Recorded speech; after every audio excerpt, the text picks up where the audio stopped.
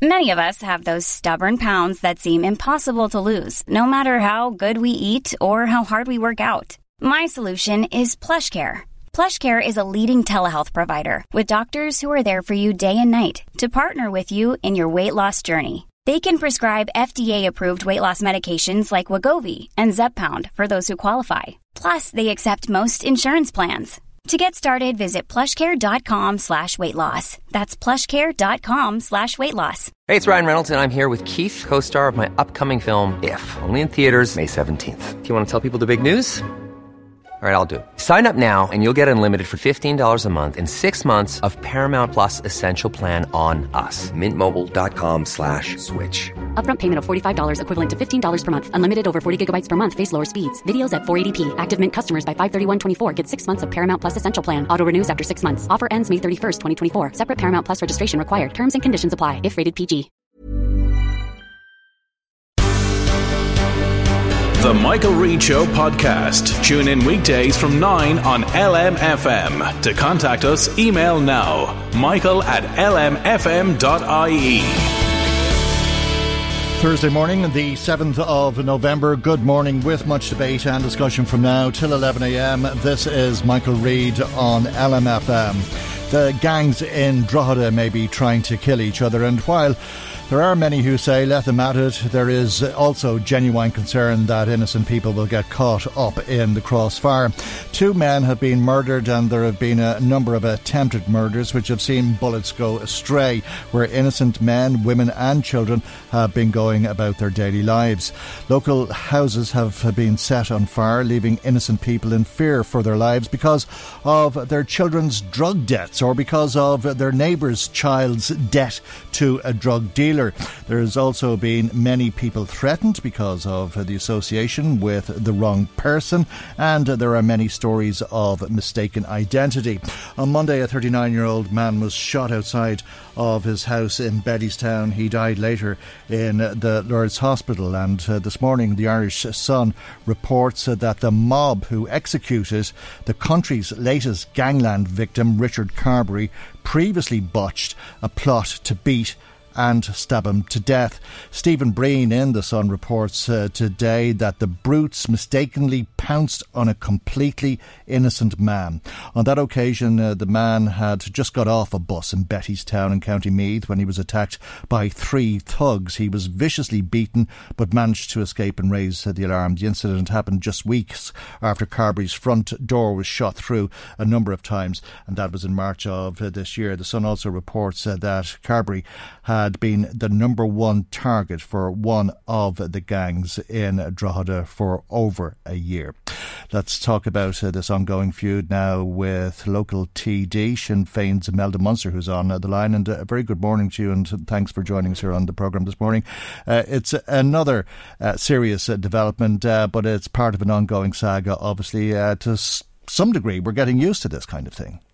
Well, yeah, I mean, it was yet another night of heightened terror and fear for people, and we had the JPC on that afternoon, Monday afternoon, the Drogheda JPC, and I had said at that, that it could kick off again at any moment, that there'd been a lull for a while, but a lull as in, the attacks, but the intimidation was still going on, and homes were still being, people threatened in homes due to, children's drug debts, and that was still going on.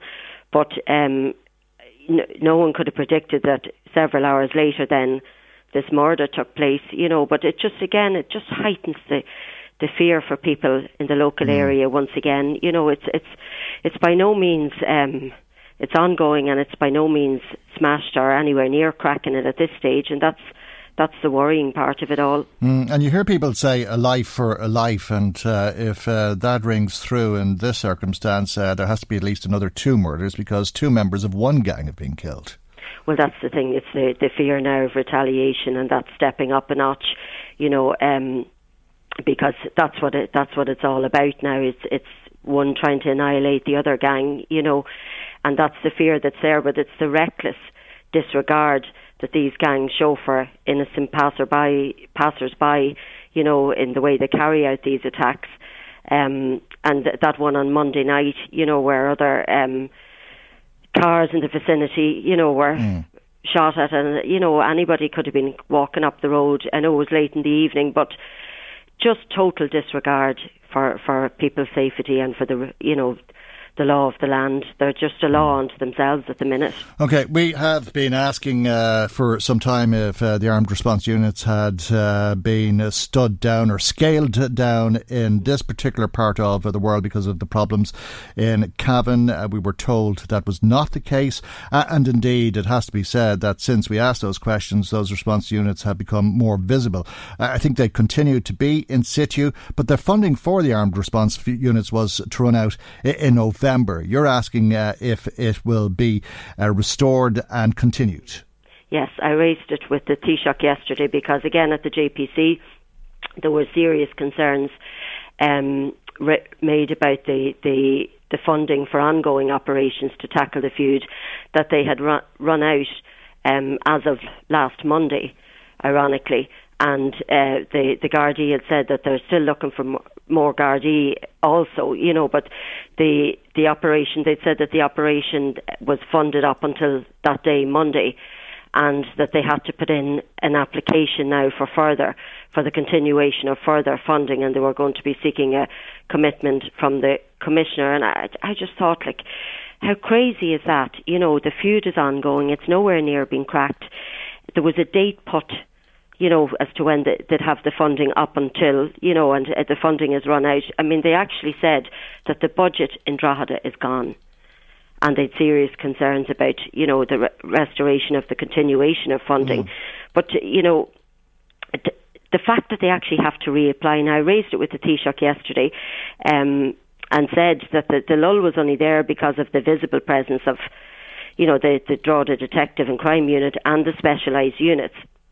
And without that, the feud is set to escalate, and all of the work that's been done so far would amount to nothing if they don't reinstate it.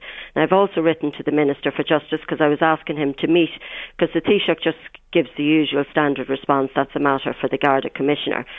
So I've written to the Minister because the Minister is the head buck cat at the same time. They're supposed to be the party of law and order. The Gardaí locally shouldn't have to go submitting another application form when they're up to their eyeballs dealing with this ongoing feud. And, that's the second murder now, despite, on top of all the attacks and the intimidation and the beatings and the harassment and the fear that they've instilled in the community. And the Taoiseach eventually just said then, well, I'm sure the Garda Commissioner will look after that type of well, he said that the budget allocated to the Gardaí next year is 1.88 billion, which is the highest ever, and that Garda Síochána has never been as well resourced. So what do you want? But that's nonsense, Mike. Every time you raise a question about a particular issue, they talk about the budget, the budget allocation is X, Y and Z, but the reality on the ground is something totally different. And I'm talking about all aspects, not just the Gardaí. I'm talking about, the HSE and all of the health service, all of that sort of thing. They quote the big budget allocation, but if the Gardaí in Drogheda have to submit another application for ongoing funding at the height of a feud, that in itself says something. And the Gardaí said specifically on Monday that they were still looking for more Gardaí, that they haven't enough. They haven't enough Gardaí, and without the continuation of this funding, everything they've done will come to nothing. They were talking about, and I'd be the first, and I was the first to criticise the Gardaí when I felt that... and you praised them yesterday, and the Taoiseach praised you for praising them, but he gave a similar response to Peter Fitzpatrick and mentioned that figure of €1.88 billion, because Peter Fitzpatrick also raised the issue with the Taoiseach yesterday, and he said that additional resources have been provided, but as to whether they can be sustained, that's for the Garda Commissioner to decide in the next few weeks. What did he mean by that? Because the funding has run out now.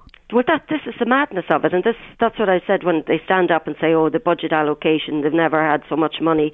The reality on the ground is totally different.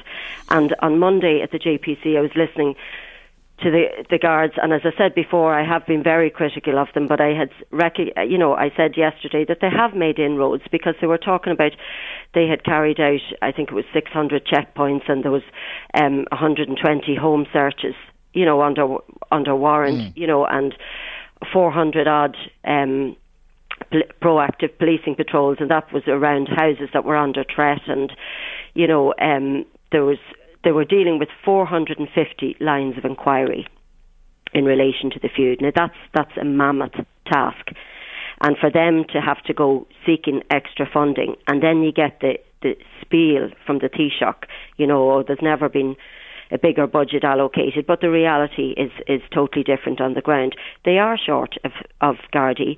They have to ensure the continuation of this funding if they're going to crack it, because, as I said, that lull was only because of the visible presence and the fact that the detectives, the extra resources they got to be, seen and out and about and do their detective work. But without the continuation of that budget, all that just is gone.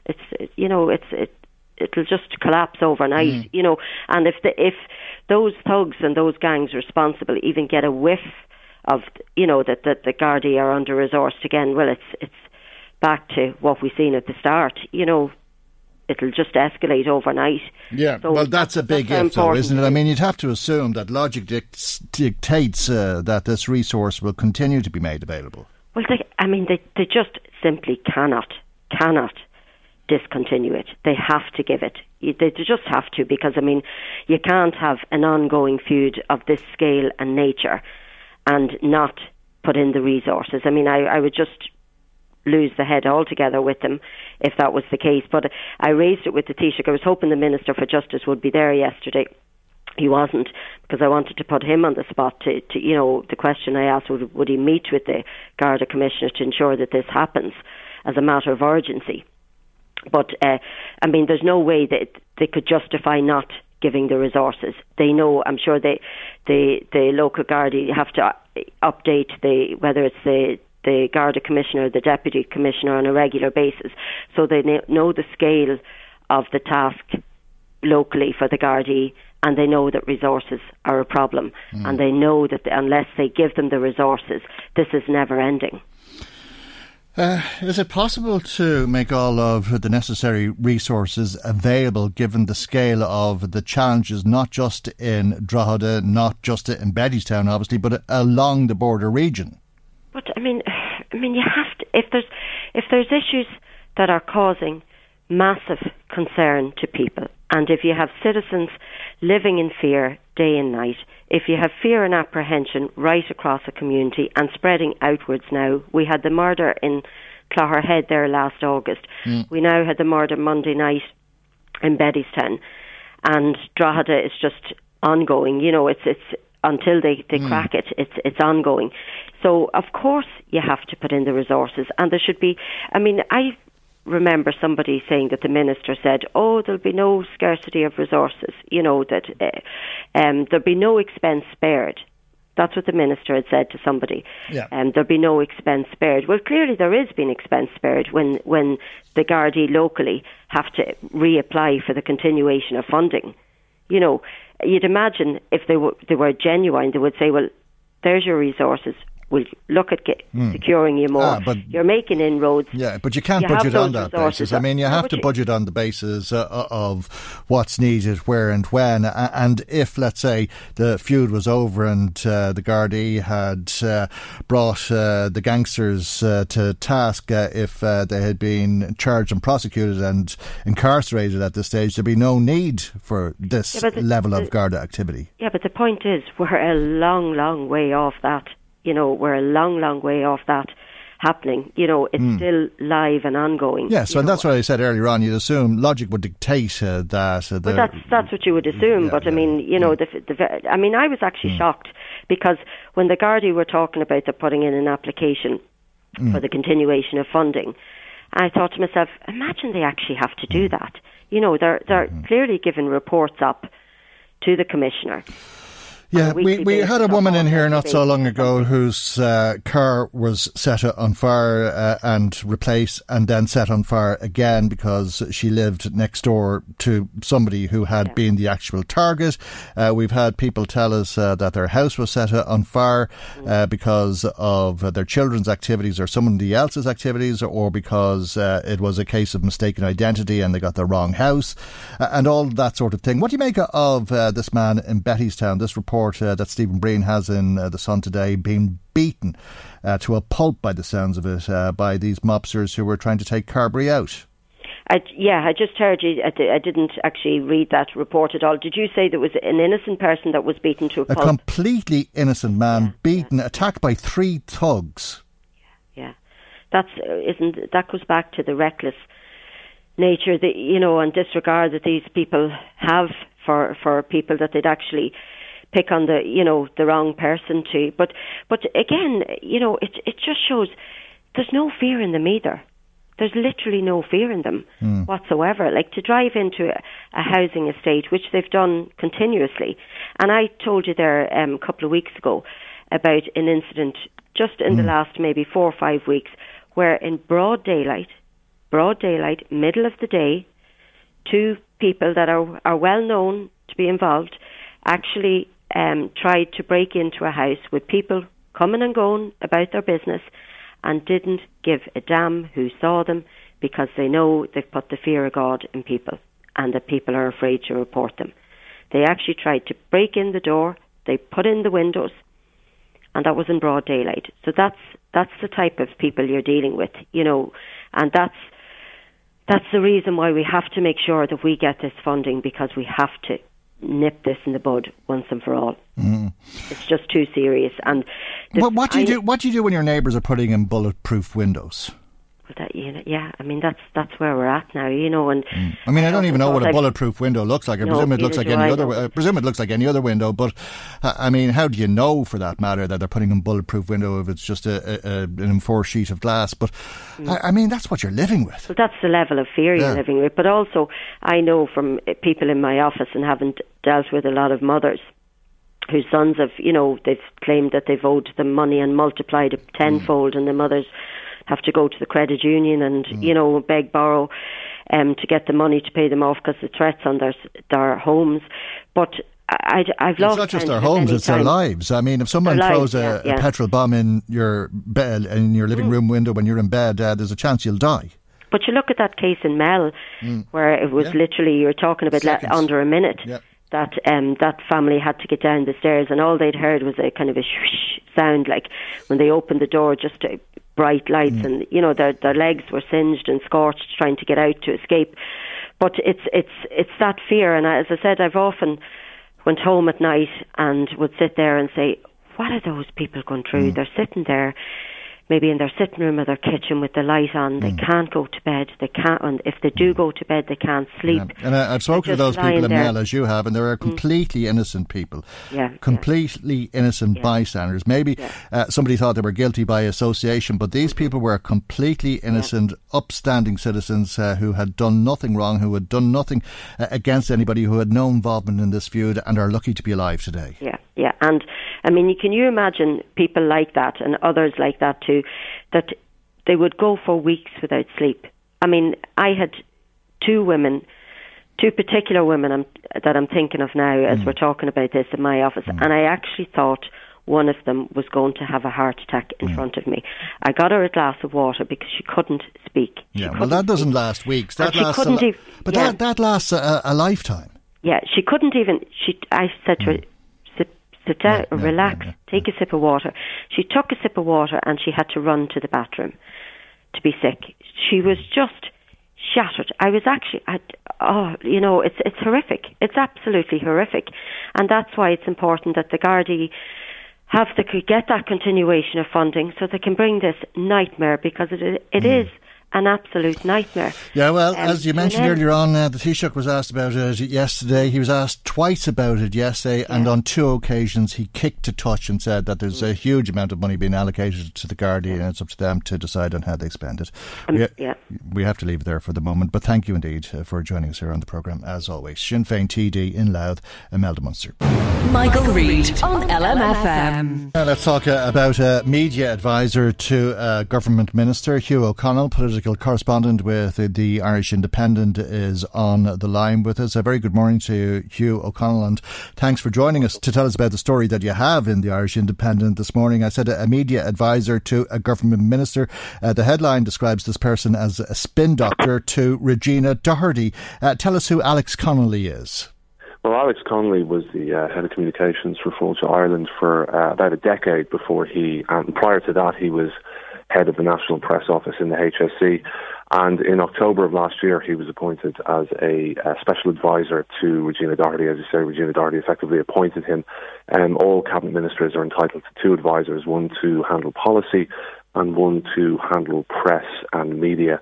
And typically these advisors would earn anything between €79,000 a year and around €98,000 a year in some instances. But in Alex Connolly's case, he earns €107,000 a year of a salary as a result of being seconded from his Fáilte Ireland job, a job he was on it where he was on a salary of €107,000. Regina Doherty was, or rather her department was able to secure a special dispensation, I suppose, or special approval sanction for the restriction on special advisor salaries to be lifted in Alex Connolly's case so that he could earn €6,000 more than the cap and €20,000 more, or roughly €20,000 more than the average salary paid to a government special advisor. It's not a lot of money, is it, when you say it quickly? But it is a lot of money otherwise. €107,109 a year, €6,000 more than the cap, the official cap that is put on advisors like this. What does he do for that €107,000? Well, he provides media and communications advice to Regina Doherty. He liaises with the media, he liaises with the likes of me and my fellow political correspondents and all other journalists who have media inquiries. He ensures that, I suppose, Minister Doherty has a good reputation in the media, that she gets good coverage, that she's got opinion pieces in newspapers, that she's getting plenty of, I suppose, profile in order to show the public that she's doing a good job as Employment and Social Protection Minister. And I'm sure he does other stuff as well privately. I'm sure he provides wise counsel to the minister. No one's questioning his qualifications for this position, but I suppose the issue arises whereby he's an advisor in government earning significantly more than the average government advisor earns. And equally so, it comes at a time, I suppose, when we had thought that the government had capped special advisor salaries, and indeed they did. The last government put in place a cap for special advisor salaries, only to breach it on a number of occasions for various advisors who ministers and ministers argued to pass to the Department of Public Expenditure and Reform that these advisors were so good that they were worthy of of salaries higher than the cap. Now, previously the cap was about €92,000, but over the last few years, with the new public sector pay deals, and these are public servants after all, and the unwinding of emergency pay cuts during the financial crisis, the cap has risen gradually to about €101,000 now. But as I said, most government advisors, most people in the equivalent role to Alex Connolly outside of the Department of the Taoiseach would earn about €86,000 a year. The next highest paid press advisor in government, outside of the government press secretary, who is responsible for all the government press advisors, is the press advisor to the Taoiseach, Simon Coveney. That's the former Newstalk presenter, Chris Donoghue. He earns about €98,000. But Alex Connolly earns nearly €10,000 more than that. Wow, that's significantly more. How does it compare to a TD salary? Well, a TD earns about, I think, €95,000 a year with the various pay increases that have come into effect for TDs and every other public servant over the last few years. So he's earning more than your average backbench Fine Gaeler. Yeah, I'm just wondering how the likes of Fergus O'Dowd would feel about this, waking up to read your story in the Irish Independent this morning, to know that somebody who's writing press releases and advising the minister on how to deal with the media is earning, close on 10,000 more than he is. We'd have to ask him, but I'm sure he wouldn't be too happy. But it's obviously something which which will be of interest, I suppose, to the public. And the fact that I suppose that Alex Connolly is the outlier in terms of government advisors. He's earning, outside of the Department of Taoiseach, he's earning more than any other special advisor working in governments or working for a cabinet minister. So it's significant. Now, the Department of Public Expenditure, or rather the Department of Employment and Social Protection, where he works, has argued that this was all done in line with the way secondment rules work in the public service. He's been seconded from a job in Fáilte, Ireland. He was on a salary of €107,000 there, so they had to ensure that he's on the same salary whilst he works for Regina Doherty. And equally, when Regina Doherty loses, or rather if and when she's no longer a cabinet minister, he will revert to that role in Fáilte, Ireland. But it's not as if money is being saved here, because his position in Fáilte, Ireland has been filled in the interim by another person who's in fact a former advisor to Dennis Naughton. Yeah. It's a bit of a merry-go-round. Oh, it's a merry-go-round if ever. And I have to say, I think it probably could argue that Alex Connolly, the press advisor to Regina Doherty, is doing a very good job, because his job is, of course, to look after her media profile and to advise her on how to deal with the media and so on. And there's a lot to that, including being familiar with everything related to her brief, but to get her into the media and make sure that there's a positive profile for Regina Doherty in the media, a big part of that, and also to keep her out of the media when it's not appropriate. Regina Doherty was always a phone call away from this programme. You could ring her up and ask her to come on and talk about the weather or the price of peas or whatever it was. And if you Google Regina Doherty LMFM, you'll find 1,000,001 quotes, usually when she got herself into trouble, because she was very quick to go on radio and talk about things like Enda Kenny should resign and stuff like that, which she said without giving too much thought. Now it's like trying to get an audience with the Pope. And maybe there's something in that, or maybe it's just a coincidence. I don't know. But maybe that's what €107,000 a year buys you. We leave that to the Minister to respond. She was to talk to us on Monday. She is to talk to us tomorrow, but I think that's been cancelled to maybe Monday. As I say, it's difficult to get time with her, but we'll leave it there and let people mull that over for the moment. And thank you indeed for joining us on the programme this morning. That's Hugh O'Connell, political correspondent with the Irish Independent. Michael Reid on LMFM. Now, the price of a cup of coffee, it seems, is set to increase by 10 cent or maybe 15 cent or 25 cent. It's not the coffee that you'll be paying more for, it's the cup under what is being called a latte levy. It's to save the environment and is seen as an environmental tax which will be ring-fenced to help the government to introduce other measures to improve the environment. And we're joined by Vincent Jennings, who's the Chief Executive Officer of the Convenience Stores and Newsagents Association. And a very good morning to you, Vincent, and thanks for joining us. So you have some concerns about this. We do. Look, you'd already mentioned plastic bag levy. The plastic bag levy has been it has been an absolutely brilliant success. Right, 2002. We had over 300 million bags. Now it is, a small fraction of that. It has been wonderful, and the monies that have gone from that via revenue have gone, and they are ring-fenced for environmental projects. So, all a very, very positive thing. There's a big difference between that and, or there's the potential for a big difference between that and the, as you call it, the latte levy. For a start, the public are being invited to offer their opinion as to how much it should be, whether, as you say, it's 10, 15 or 25. But assuming that it is going to be at the higher end, and that's an assumption that is borne out by, that's where they're bringing the plastic bag to as well, 22 to 25 cent, and introducing the medium. But assuming that is the case, we need to make very, very sure, we as a society and most certainly we as retailers will need to make very sure that everybody who is providing coffee in cups, be they compostable or otherwise, because it makes no difference in terms of this levy, that everybody is charging. Because the second phase of this is for takeaway containers, and there is no doubt whatsoever, if we look at the large amount of plastic bags that are handed out by takeaways, in marketplaces and the like, without any charge, there is a difficulty here for us as retailers if we see one group of people effectively not charging and effectively the coffee being cheaper than people who are law-abiding, tax-compliant, and doing the right thing by the state. So we will not stand for that. But are you saying that new law should not be introduced because people break them?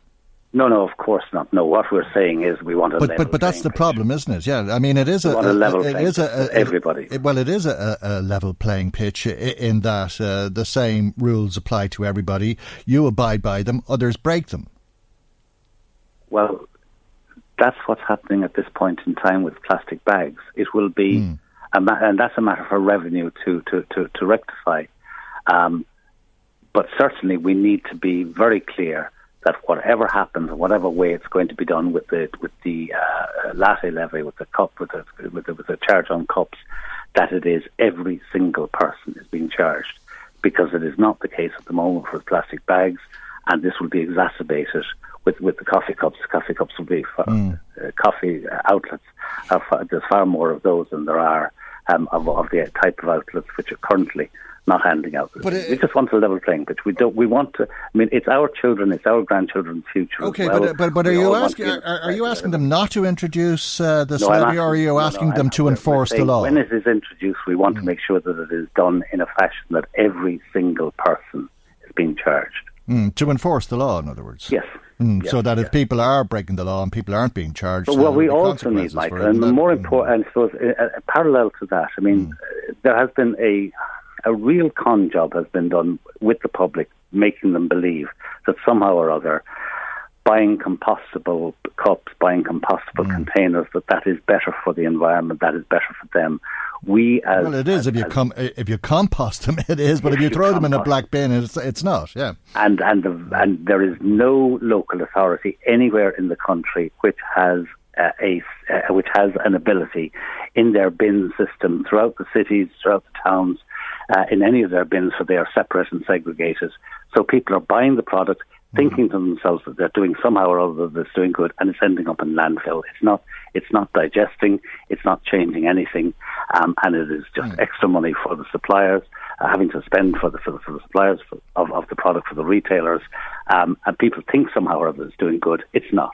It's a con job. It's a total con job. You may as well just go back to the silly polystyrene stuff for all the good that they're doing the environment. They're not. Well, of course, unless people take them home and compost them, or unless they do something different, which is to make segregated waste bins available on the street so that you can put compostable material into a compost bin and recyclable plastic into a plastic bin. People give out about the amount of plastic bottles that are thrown away every day, that go into landfill every single day.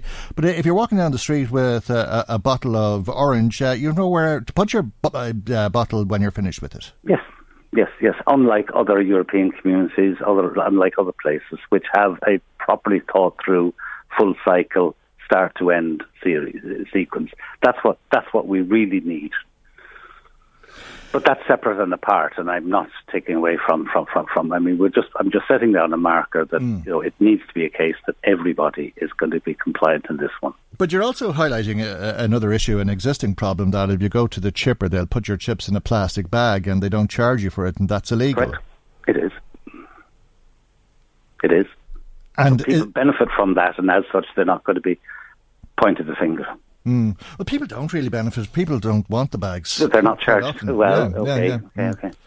Yeah, I mean, they bring them home and say, well, what do I do with this now? Because those bags really don't have much value. You don't bring them with you to the shops to do your grocery shopping and all that sort of thing. They're useless.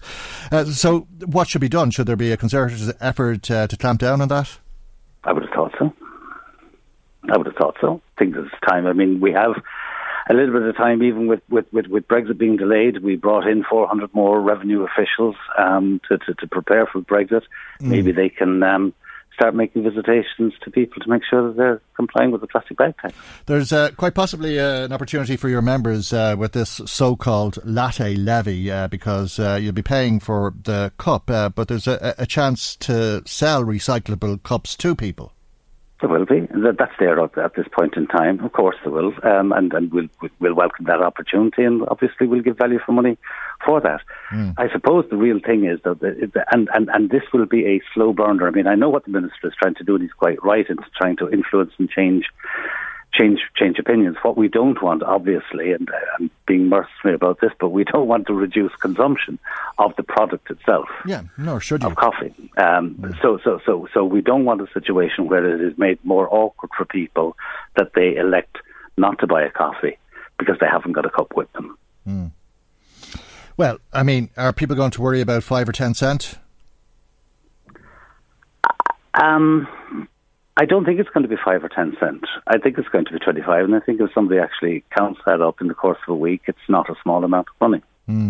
Well, I don't know if it is or isn't. I'm not sure how people afford coffee at the moment. I mean, you'd buy a jar of coffee for the price of a cup of coffee, it would seem. Well, you could say that same about every fast-moving consumer good. All right.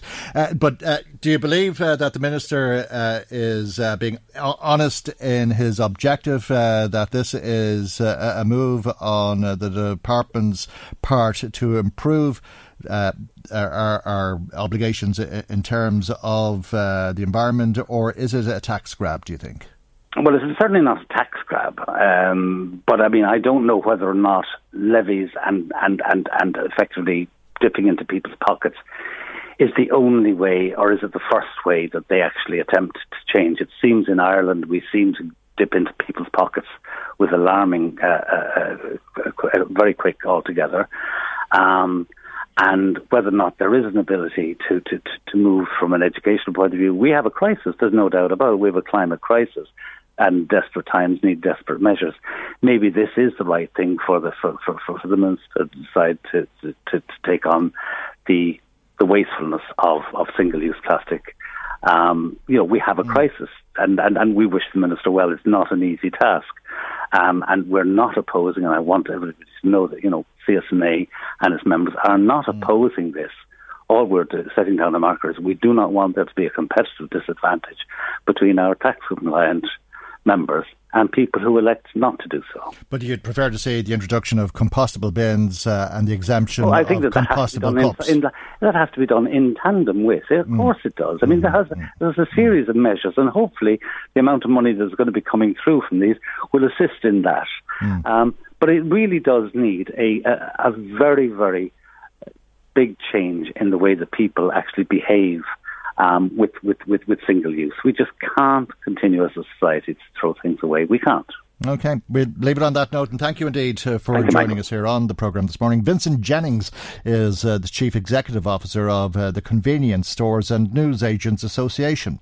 Michael Reid on LMFM. Good morning, Michael, and good morning to everybody listening in. John from Dundalk is one of those listeners. He phoned in. 2 points to make. He doesn't understand why is it that we have anti-gang legislation in place that people can be brought before the court on the word of a superintendent for being a member of a criminal gang, similar to the anti-IRA legislation that is there. And why is this not happening? Because daily we are reading in the papers and hearing on the news that Gardaí are aware of who these people are, that A, B or C are major players. That's what we are being told. So if the people who work in the media know this, the people that write these stories, why aren't the Gardaí going round and picking up these people? I feel that the intelligence services of the Gardaí should be deployed to have members of these gangs before the courts. And regarding then the ongoing situation, the campaign of terror against the Quinn directors, as he puts it, it's well past the time that we had an interstate agency to tackle these criminals. Whatever legislation is needed should be put in place. History is history, and our past should be left behind. I feel that these people are attacking you and me. If this was a campaign against TDs in that locality, the full resources of the state would be utilised, and rightly so. Anyone familiar with the Leitrim, Cavan, Fermanagh area that they're talking about here know that for many years it was just farming and Gardaí that were there for jobs, or else emigration. We have a huge company providing jobs, and these jobs and the people should be protected. Those in charge of security of the state, I feel, are falling short in this case. Indeed, former TD and Government Minister Dermot Ahern has been making the argument that a cross-border agency could tackle this problem successfully as well. Francis emailed us in. I just want to express my opinion about the whole drugs problem and the feuds that come with it. I find it quite bewildering of how most countries have such lenient laws when it comes to this. What would it take to have a zero tolerance and dishing out proper punishments to wash such evil from society, as is done in other countries around the world? One must worry when you're raising kids in a society like this, where they can be at risk of falling into this trap. I think it's high time stiffer laws need to be introduced before we end up like we are in Mexico or somewhere else. Yeah, well, I know a number of good young people who have fallen victim, if you want to look at it that way, and all you have to do is walk around the streets in our towns with your eyes open and see the eyes of a lot of young people rolling in the back of their heads. Anne also got in touch on the same topic and says, Michael, there have been 2 murders in this area in the space of a couple of months. That is the reality. That is the community that we are now living in. There have been numerous other attempted shootings and attacks. In my view, this should be considered a national emergency. I believe that we should be using our soldiers, the army. They should be saturating the wider Drogheda area and restricting completely the movement of this people. These people, they will be stopped in their tracks. They will not be able to go around selling drugs or attacking one another. This is what is needed. And yet we're just going from month to month with politicians coming on your show saying this has to be done or that has to be done, but nothing is stopping it. Yeah, well, it's all the local politicians that are coming on saying this has to be done and that has to be done, and they are in line with what the local people are saying, because it's a local emergency. It's probably a local emergency in a lot of localities and different pockets across the country, and therein lies the problem, that it's not just unique to this part of the world. And perhaps that's why the Taoiseach responds in the way that he did yesterday, saying that there's 1.8 billion allocated to the Gardaí for next year to deal with all of the problems that they have to face across the country, and it's up to them to decide on how they allocate those resources. So it's not seen as a national problem. What's happening in this part of the world is not seen as what's happening as a national problem, probably part of a bigger problem that's happening across the country. But in terms of what's happening locally here and how important people are taking it, how concerned people are about it and how fearful they are of it, well, it's just another dimension to all of the things that the police force has to contend with. But let's talk about the weather, or a weather-related issue, for a moment if we can, because it's a horrible day out there, and you wouldn't want to be waiting on a bus. It seems as though people are waiting on buses quite a lot, in particular in County Meath. This has been an issue, and as a result, Bus Éireann has appeared before Meath County Council. We'll hear some of the problems now. First of all, in Kells. The 109 service, the commuter service at peak hours from Kells into Dublin, is not enough capacity on that service. People are left standing at the bus stop, particularly on the early morning service at 7:15, and have to wait for half an hour for the next bus to come along. That's Sean Drew in Kells, Fianna Fáil councillor, one of the people who's been complaining about the service for his constituents. In Navan, Alan Laws talks about buses being full. It happened to my own daughter only a couple of weeks ago, where she was going into college and 2 buses passed her by full. Now, if that had been a day when she was sitting an important exam, it could have affected her badly, and she's facing the prospect now, when she does sit an important exam, she'll probably take an alternative route into the city. Independent councillor Alan Laws talking about some of the problems in Navan. In Ratoath, Gillian Toole, another independent councillor, says that there's a problem to do with funding. But I think the issue is really coming down to national budgeting. We have an annual budgetary process. We have a national climate action commitment and strategy. Funding for transport has got to be more than just on an annual basis. What business can plan 12 months in, 12 months out? There has to be a bigger picture, and there has to be commensurate funding for that, for investing in new buses, for investing in hybrids, new routes, bus stops. Every vehicle should be accessible. Fine Gael Councillor Maria Murphy has been highlighting how sometimes there are buses available to people, but the service is far from perfect. Although the 105 route bus will stop in Dunboyne and Clonee, coming from the Drogheda route direction, it can drop off in Dunboyne and Clonee but not pick up. And coming outward from Connolly Hospital, it won't drop off, but it will pick up going outbound. Wow. Mad. All right, Stephen Kent is the Chief Executive Officer of Bus Éireann. He's been speaking to LMFM's Mark O'Driscoll. We've had huge growth over the last number of years, and as we said inside in the presentation, we had 20% growth, 18% growth last year, and now followed by 15% passenger growth in the Meath across all of the services in the corridor. So we're committed again to continuing that growth, and in the short term at the moment we have, with that level of growth, we have some capacity issues which we'll continue to work with the National Transport Authority to make sure that we have the right fleet, higher capacity buses, that we continue to review the service to enhance them as best we can for all of the customers, and that's what we'll be doing. So we'll continue to work with the council and take feedback into new areas that need to be served, and to do that in a constructive way that's inclusive for all. So that's what we want to do, continue to get people out of the car into our bus services, which we're delighted are continuing to be enhanced in consultation with the NTA. And if we do all of that, I think we'll have a great service, not just here locally, but between here and Dublin, which everybody wants. I know you mentioned it in your presentation, and there as well, the National Transport Authority obviously have a lot of control over, resources, buses and funding for the different routes. What's that process like with getting additional resources for County Meath, and I suppose where else they're needed in the country as well? We have a very good relationship with the National Transport Authority, and in general they've been very supportive of all of the issues that we always bring to them as part of our daily, weekly and monthly engagements. So as everything is in Ireland, there's a limited purse in everything, so to a large extent it depends on the Exchequer funds made available next year.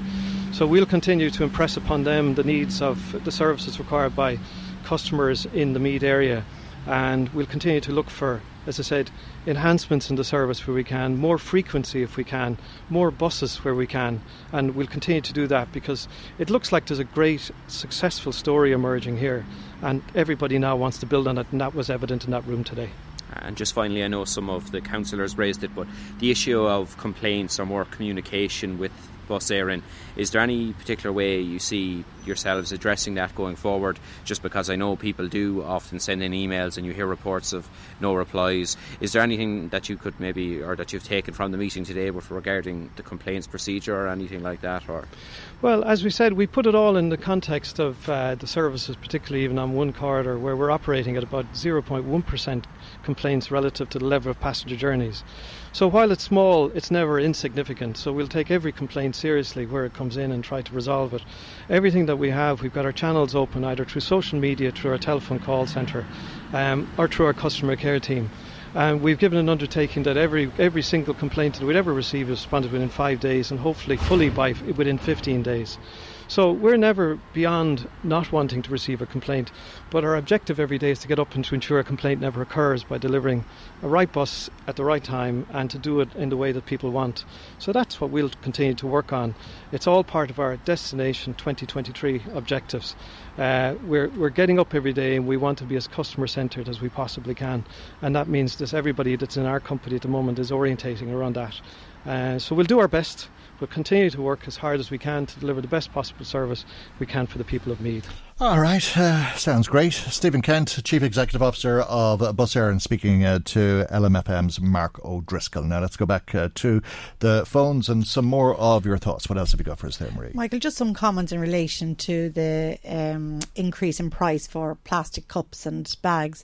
We had Jim from Navan is wondering, will this stop people with no civic spirit from throwing their cups and other rubbish out the car windows, he wonders.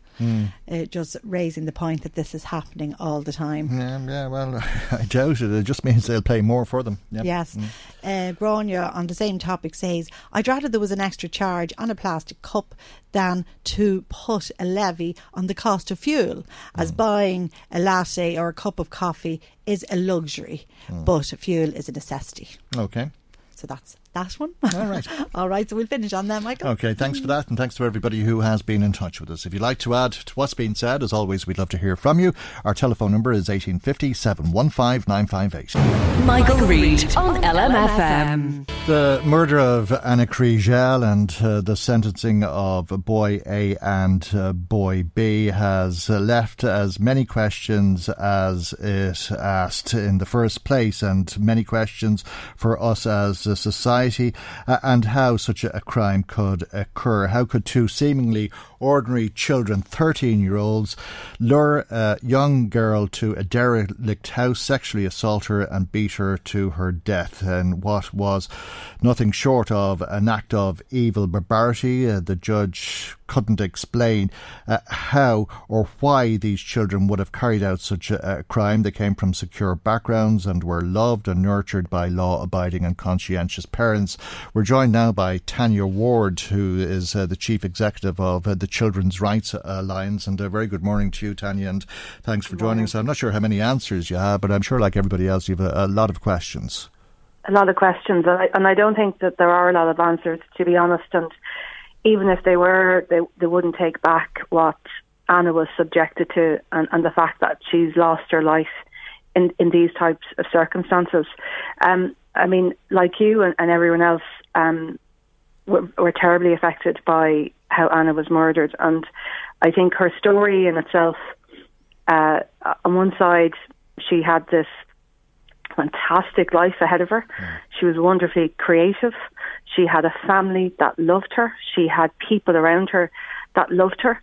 And she was having a very difficult experience, I suppose, in school, and difficult teenage years. And I suppose there's a lot of different things in the case, I think, worth engaging with and learning from, because I think that's all you can do when you're dealing with this travesty that a child died in such horrific circumstances and two children were involved in it. You know, when the trial was playing out, the thing that really struck me, I suppose, for Anna was that, you know, when she was in primary school, she was very happy, she was getting on well, and then when she moved into secondary school, there were problems in that transition piece, and, you know, she didn't have as many friends as she had before. And that really struck me, and that's something I hear quite a bit in the Children's Rights Alliance, just different areas, children with disabilities, children with no difficulties or learning difficulties, but having difficulties in the transition sometimes from primary school to secondary school. And I think that's something that we really need to look at. It's a very different look on it, but it's something that was said in that report from the Peter McVerry Trust yesterday. They were talking about that transition from primary school to secondary school, and people who ended up being homeless found it very difficult. That's right. I mean, you would have seen on social media a lot of people saying Anna would have found her tribe when she grew up or when she got to college. And I thought, God, isn't it pity you can't find your tribe in secondary school or in your local community? And I think that's something we need to look at. The other thing that though really struck me, I suppose, with the trial itself is that, you know, our members contacted us and were very disturbed on two fronts. One, I suppose, the way Anna's story was being played out in court, and her experiences on social media and some of the things she was engaging in, which a lot of children engage in, and that the feeling it's a violation of her privacy. And obviously one of the issues with a criminal trial is justice has to be done in public. Yeah. For a whole range of reasons. But I do wonder when we look at how we deal with this serious type of crime, and I think what we realise is our legal system, it tried to do its best in this situation, but there's some aspects where we weren't able to deal with this type of crime. And I wonder, like a rape trial, could the privacy of the child be protected? Children and young people listen to this case in a very different way than they did to others. You know, I often turn the radio down when the news is being reported with my kids in the car because of the details of a murder case. But I think children and young people were very affected by Anna's death because she was a young person, she was a child, and two children were involved in it. And it was such a difficult end for her. And a lot of groups around the country, youth groups, have been trying to do work with children and young people. But again, I think about the sensitivities around this case and the reporting of it, and I wonder, could there have been another way to manage it? I mean, in terms of the criminal trial, I mean, the judge obviously did a lot of work himself to try. He was very cognizant of the fact that he had 2 children. He allowed them to sit with their parents. You would have read accounts that they were holding their parents' hands, leaning on them at different points. I would have heard from the lawyers in the forecourts that the children were walking around the forecourts as well. But so that's another question. Should people have known who they were? Because again, did we have the right setting to try and deal with this type of crime? That sensitivity, though, started before the trial itself, didn't it? I mean, with the Gardaí, they rented out cars so that there weren't Garda cars or cars known to be part of the police force outside of houses when they went around to interview the boys. And when they brought them in for interview, they made accommodation available so their parents didn't have to sleep in Garda stations. That's right. And, the thing is, I suppose, in other countries, they probably deal with this a bit differently. A Garda age of criminal responsibility is 10 in Ireland, which would be at the low end, to be honest. We're down there with the UK. In other countries, the age of criminal responsibility is 14 or 15. And so if an event like this happens, they still have, they might have a special hearing to try and look at the causes why it happened, and there'd be a range of different responses, a social work response, therapy, and they'd be trying to make sense of what happened, and really responding to the fact that the child is a child. Like, children under a certain age, under the age of 14, have difficulty processing risk and also understanding the consequences of their actions. And I suppose that's what's going to happen now for those 2 boys when they're in Oberstown. The work that Oberstown will do with them will be focused on that, focused on understanding the consequences of what they've done, trying to rehabilitate them, and trying to prepare them for the future. And we all are trying to understand it, young and old, as you say. Carl O'Brien is writing about this in the Irish Times today, and he talks about children who'd have gone to the same school and how the school has been dealing with it and how they've been in regular contact with pupils and their parents through a system of text messages over the course of the last year. At different times, the teachers would have gone home with other children from the school on the school bus or on the buses home. The prayer room was set up, letters were sent home asking parents to keep an eye on their children, and support numbers were given out. The school chaplain was involved with students who were struggling to come to terms with it, and all of that. And all of that's very good. And if I understood you correct, Tanya, what you were saying about the reporting was that you were concerned about the impact that would have on children psychologically, whether it would upset them, cause them anxiety, or perhaps result in copycat behaviour. But there is a real need for us all to try and understand this, because there's a huge divide between our generation, or the generation who are parents to children in school these days, and the children themselves, isn't there? That I completely agree. I think what came up from the members was Anna's privacy. So there were stories that Anna herself was creating, saying she was being bullied and she was responsible for the comments, etc. And I suppose that people wondered, was there a need for that to be gone through or to be reported? And if it was like a rape trial, it can be reported at the end. The different details can be reported at the end.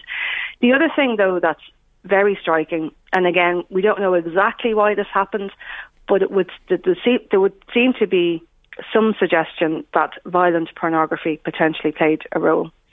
And because boy A seemed to have a large volume in his control. 12,000 different images of extreme porn. Some of it was animal porn, child porn, horse porn, whatever that is, and it was on the dark web and all that sort of stuff. So, I mean, that is, I think, very disturbing, particularly if someone that's coming from a supportive family. And I think we need to learn from that as a society. So on one side, most children are online. They have really positive experiences online. They network with their friends, their family, they're learning, they're being educated online. But there is a minority of children that are sometimes unintentionally being exposed to this kind of material, or they're seeking it out. And I think we need to be having very frank conversations with our own children. Very frank conversations need to be had in schools, in youth groups.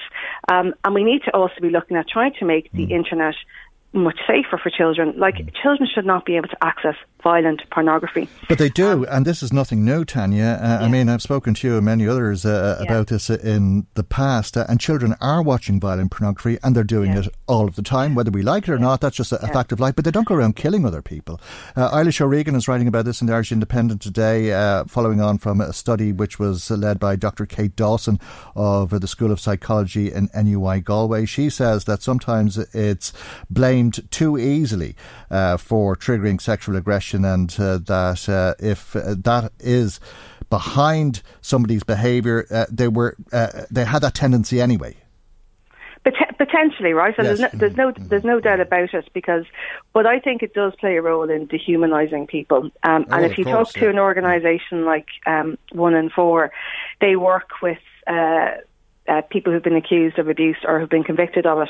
And what they are saying is, in a lot of their cases of younger people, they're finding that they had been looking at images of child abuse, and they were concerned that that's making the connection. It normalises it, that it's okay, that it's not a crime, that you've harmed someone. But I think I don't accept that we can't deal with this issue. Like, the pornography is being produced and managed by something like 4 or 5 different global providers. We should be able to regulate this area. We should be able to make it. We should be looking at it like it's like a product that's like alcohol that can be harmful for you, particular forms of it. And we should be able to regulate it in such a way. And what about the argument, though, if you clamp down on those 4 or 5 providers, it becomes a cottage industry, that there'll be 1,000 small providers? But here's the thing, I think. I mean, there's always that. But like you see in other areas of life where regulation is brought in and it does control access. Like, I think one of the things you hear a lot is children being exposed through pop-ups to pornography, and it directs them and pulls them into the material. Like, pop-ups shouldn't be allowed. You know, if you look at what we've done on data protection in Europe, we passed the GDPR, and it has transformed data communications around privacy. If we can do it in that area, we should be able to work out some sort of system with protecting people's privacy, but also restricting people's access to this kind of very violent, dangerous material. Yeah, and they're being run by criminal gangs. A lot of the people who are involved in the acts that children are watching are enslaved, and the children themselves are having their thinking directed by people who wouldn't otherwise be considered to be of normal standing in a normal society, but that seems to be the world that we're living in, and I suppose that's something for us all to mull over, and they're part of the questions that we're all asking following on from that trial. Tanya, we'll leave it there for the moment, and thank you very much indeed for joining us here on the programme this morning. Tanya Ward, Chief Executive of the Children's Rights Alliance. Michael Reid on LMFM. Now, in East Meath, thousands of people are on a boil water notice for the 4th day in a row. It's the second such notice in 10 days, and came into play on Monday night following heavy rain over the weekend. We've had heavy rain overnight, and it's to continue, it seems, until late into this evening, and God knows what impact that will have on the Leixlip water treatment plant, which supplies 66% of the water to over 600,000 people in this country. Brian Fitzgerald is an independent councillor. Maria Murphy is a Fine Gael councillor. They're both on the line, and a very good morning to both of you, and thanks for joining us. I take it at this stage, Maria Murphy, people are fed up. I say people are fed up. We've been pretty lucky up to now in Dunboyne, because we've always had our water coming from Dublin, and we haven't had the same issues as other parts of the county have had, but now it appears to have hit us full on.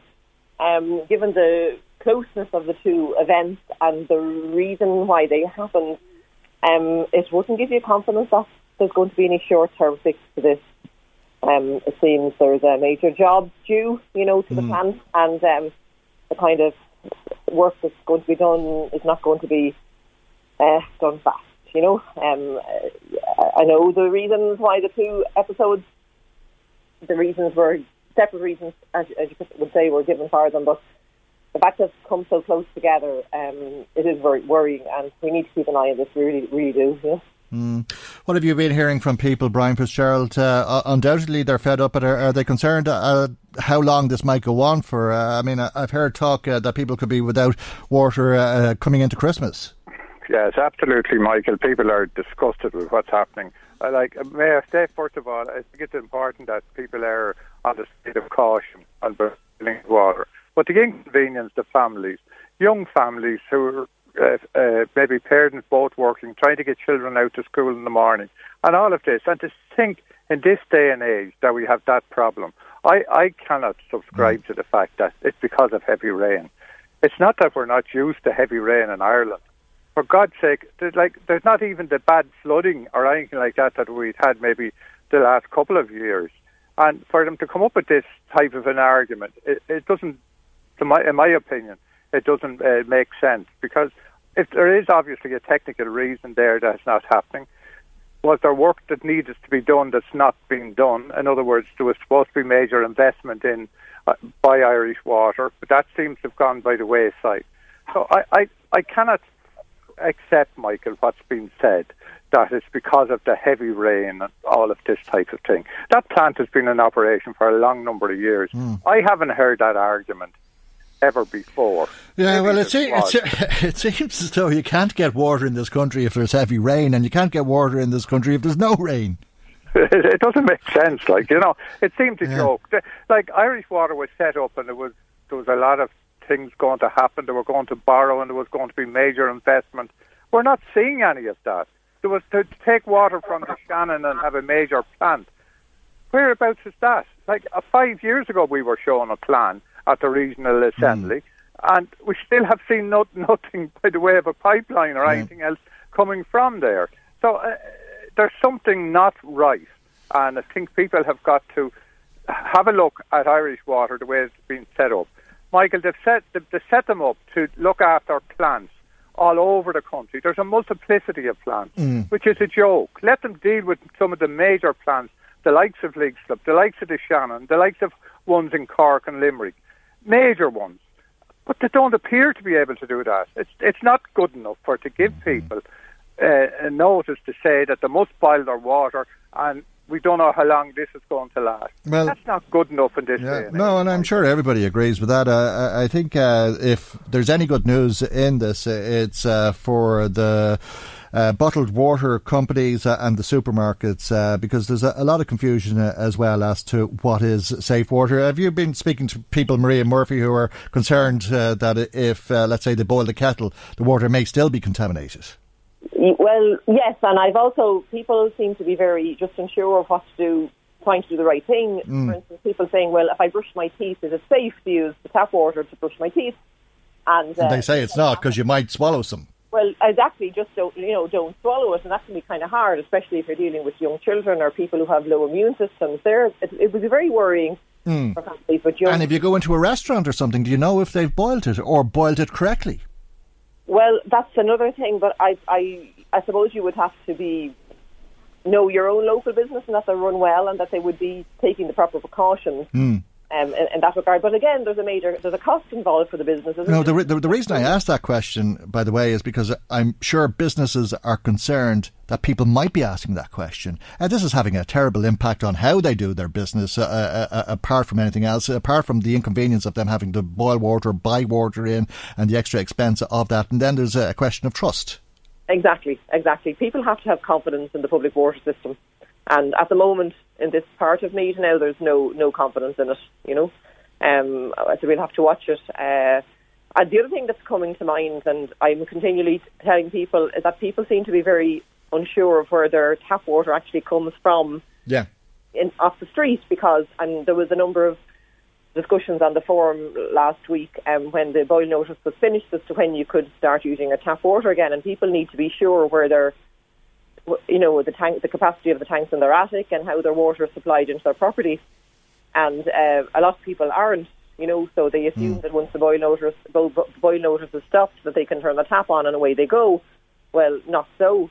And that's concerning as well, So what I say to people is, just depending on your property, whether you're in an apartment or a more modern property or an older house, just be sure of where your tap water is coming from within your property and the capacity of the tank you have. When can you use it when it's been lifted? How long afterwards? Well, what I say to people is, you have a point in I'm in a housing estate 21 years here, and and I've always, most of my life I've lived urban, but your cold water tap, the drinking water comes in through one point in your house. They're in the other cold taps to stay in your bathroom, downstairs or upstairs. They come through the tank in your attic, and your hot water comes through your tank in your hot bath. But the tank in your attic can have different levels of capacity depending on the age of your house, say. Right. Maybe 100 litres, 200 litres. And there are people who've put extra big tanks into their attics to cater for power showers. Right. And they need to know, like, the activity in their household. If they're up, if they're having showers, if they don't use mini showers, say, the likelihood is, would that tank run through in a day if the water was turned off? Most people would know that when the water is turned off due to a fault, maybe how long it takes where the taps run dry, That's the same, maybe. It's not just confusing, but it's contradictory, isn't it? Because, you're told not to let your taps run, and I take it that's what you have to do to make sure that it runs off. Well, you see, if there is the point. People have said you could run your tap off or flush your toilet, and then your tank the system will clean out. But you see, you're only one property, right. the estate and the street out onto the road, and to have that proper confidence in that, from a point of view of the tank water. You would have to have everyone doing the same thing. God, there seems to be confusion on top of confusion. Brian, that's a guessing game. That's a bit of a guessing game, Yeah, well, there's some people who checked first time around. I'm reading in the papers, and they didn't come under the boil water notice. And when they checked this time around, it appears as though they should have been boiling their water or buying water. It seems to be confusion on top of confusion, Brian Fitzgerald. Absolutely, and that was going to continue, Michael. Unfortunately, because if they're making a point that. Because there's a yellow warning that there is a possibility that people will have to continue to boil the water. I think it's better for people to boil the water to be on the safe side anyway, Michael. Obviously, for drinking water, if people have to go out and buy it, well, it's not the way it should be in this day and age. But unfortunately, that's the situation that we're in. I think we have to think of the people's health, which is of paramount importance in this stage. And you mentioned about businesses and about restaurants and hotels. They are not going to take any chances. They're going to ensure, and they probably have some sort of treatment plans themselves or treatment systems within their organisations to ensure that things are happening the way it should happen, because they cannot afford for people to maybe to get sick as a result of using the water if it wasn't properly treated. So I'm quite certain that people are going to be very cautious of that, and they're not going to take any chances. But it's a ridiculous situation in this day and age that we have this now. As you said, when there is no rain, there's no water. When we have rain out, there's still no water. So it's just not good enough.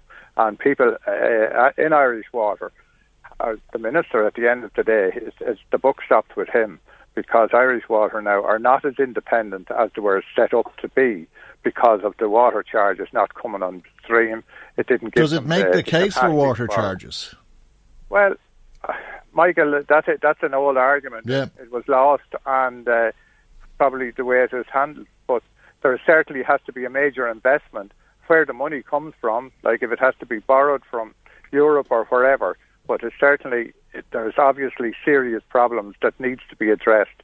And whereas the Leith plant is a long time in operation, but it's the first time that I've heard of this situation developing as close as I'm to Leith.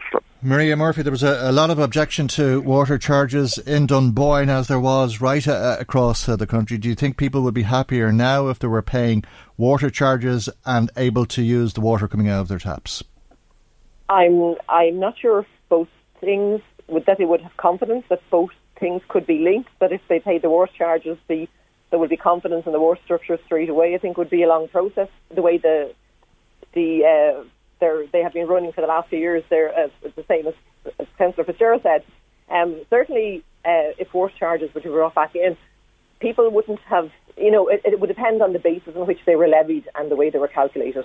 There were problems a lot with the system that was initially being introduced, and that was the way the process was handled. Let's say, led to lots of problems the last time, I believe. But we're not talking about that now. What we need to get is proper drinking water into the properties in South Meath and Dublin. The 600 households or people involved in this, and that's a major part of the population. That's involving It's connected. It's a problem for business. It's a problem for tourism, for the hotels. It is actually major, and it has to be sorted. Yeah, well, I think that's something everybody can agree with. I don't think anybody would argue with it anyway, but we'll leave it there for the moment, and thank you both for joining us here on the programme this morning. That's Fine Gael councillor Maria Murphy and independent councillor Brian Fitzgerald.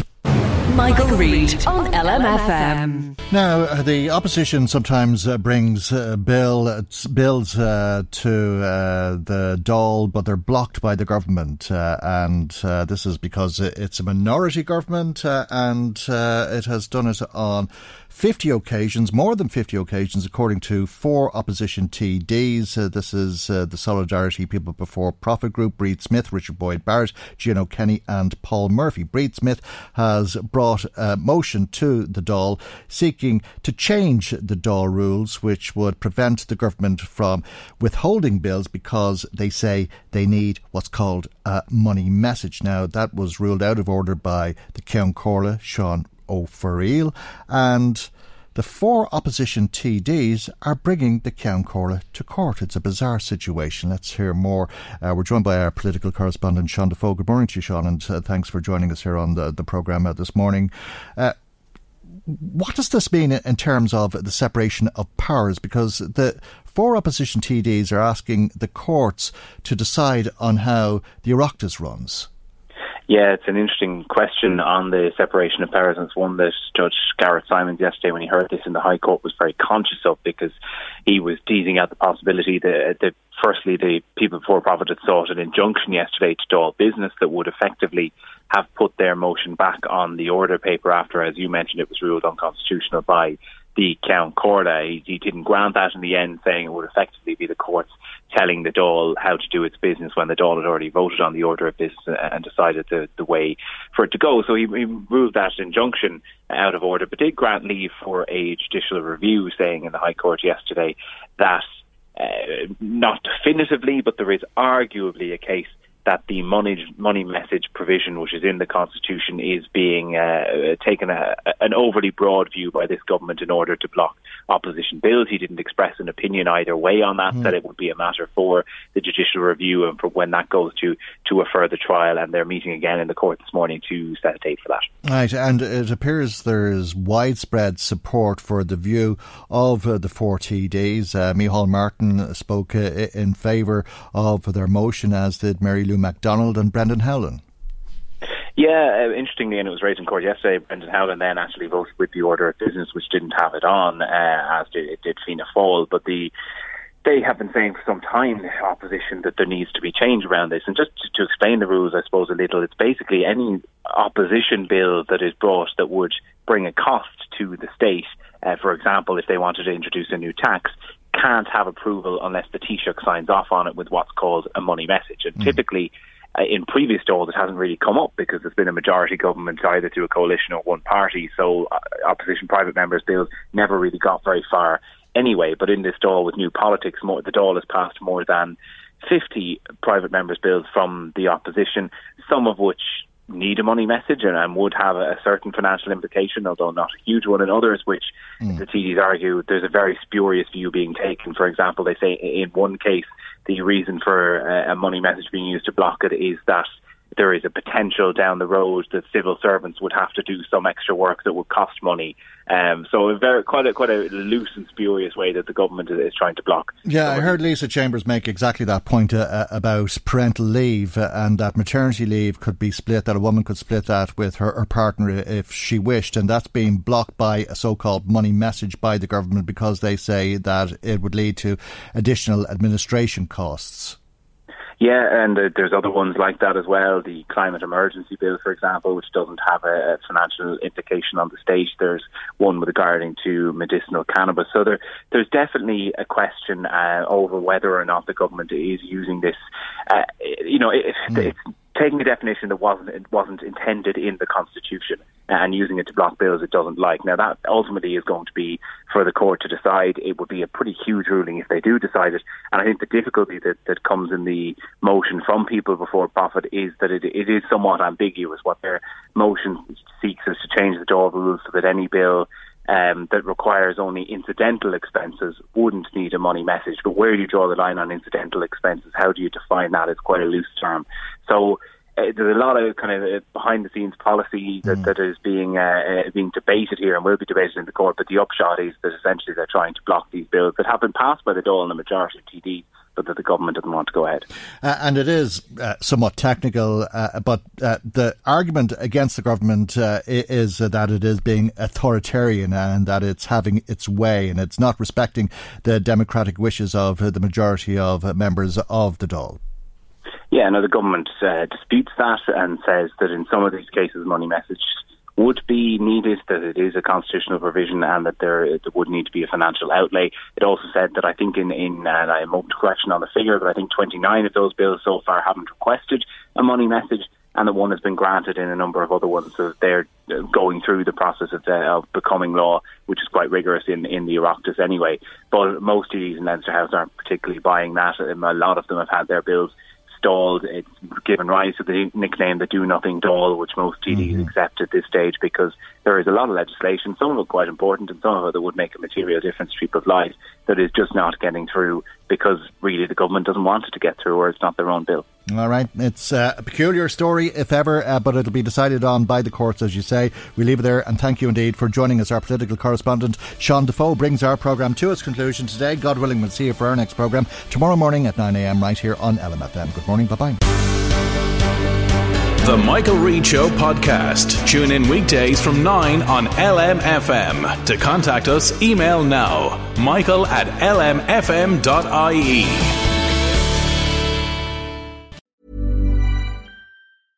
Selling a little or a lot? Shopify helps you do your thing however you cha-ching. Shopify is the global commerce platform that helps you sell at every stage of your business. From the launch your online shop stage to the first real-life store stage, all the way to the did we just hit a million orders stage. Shopify is there to help you grow. Shopify helps you turn browsers into buyers with the internet's best converting checkout. 36% better on average compared to other leading commerce platforms. Because businesses that grow, grow with Shopify. Get a $1 per month trial period at shopify.com/work. Shopify.com/work. Hey, it's Ryan Reynolds, and I'm here with Keith, co-star of my upcoming film, If, only in theaters May 17th. Do you want to tell people the big news?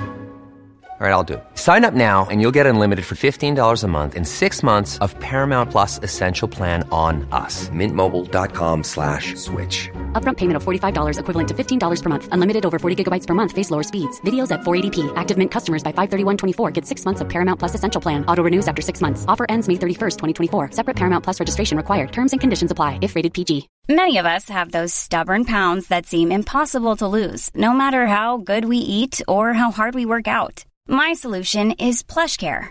PlushCare is a leading telehealth provider with doctors who are there for you day and night to partner with you in your weight loss journey. They can prescribe FDA-approved weight loss medications like Wegovy and Zepbound for those who qualify.